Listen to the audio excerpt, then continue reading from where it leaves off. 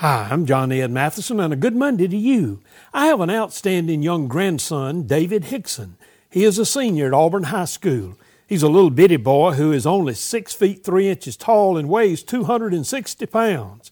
He's a good athlete. He had several college offers and has signed with the U.S. Naval Academy to play football. He's a very committed Christian and a leader with his peers. He recently tweeted the following: "Anybody can treat the head coach great, but how you treat the interns, managers, administrators, cooks, facility keepers, and bus drivers says more about who you really are." Hey, I like that. Thanks, David.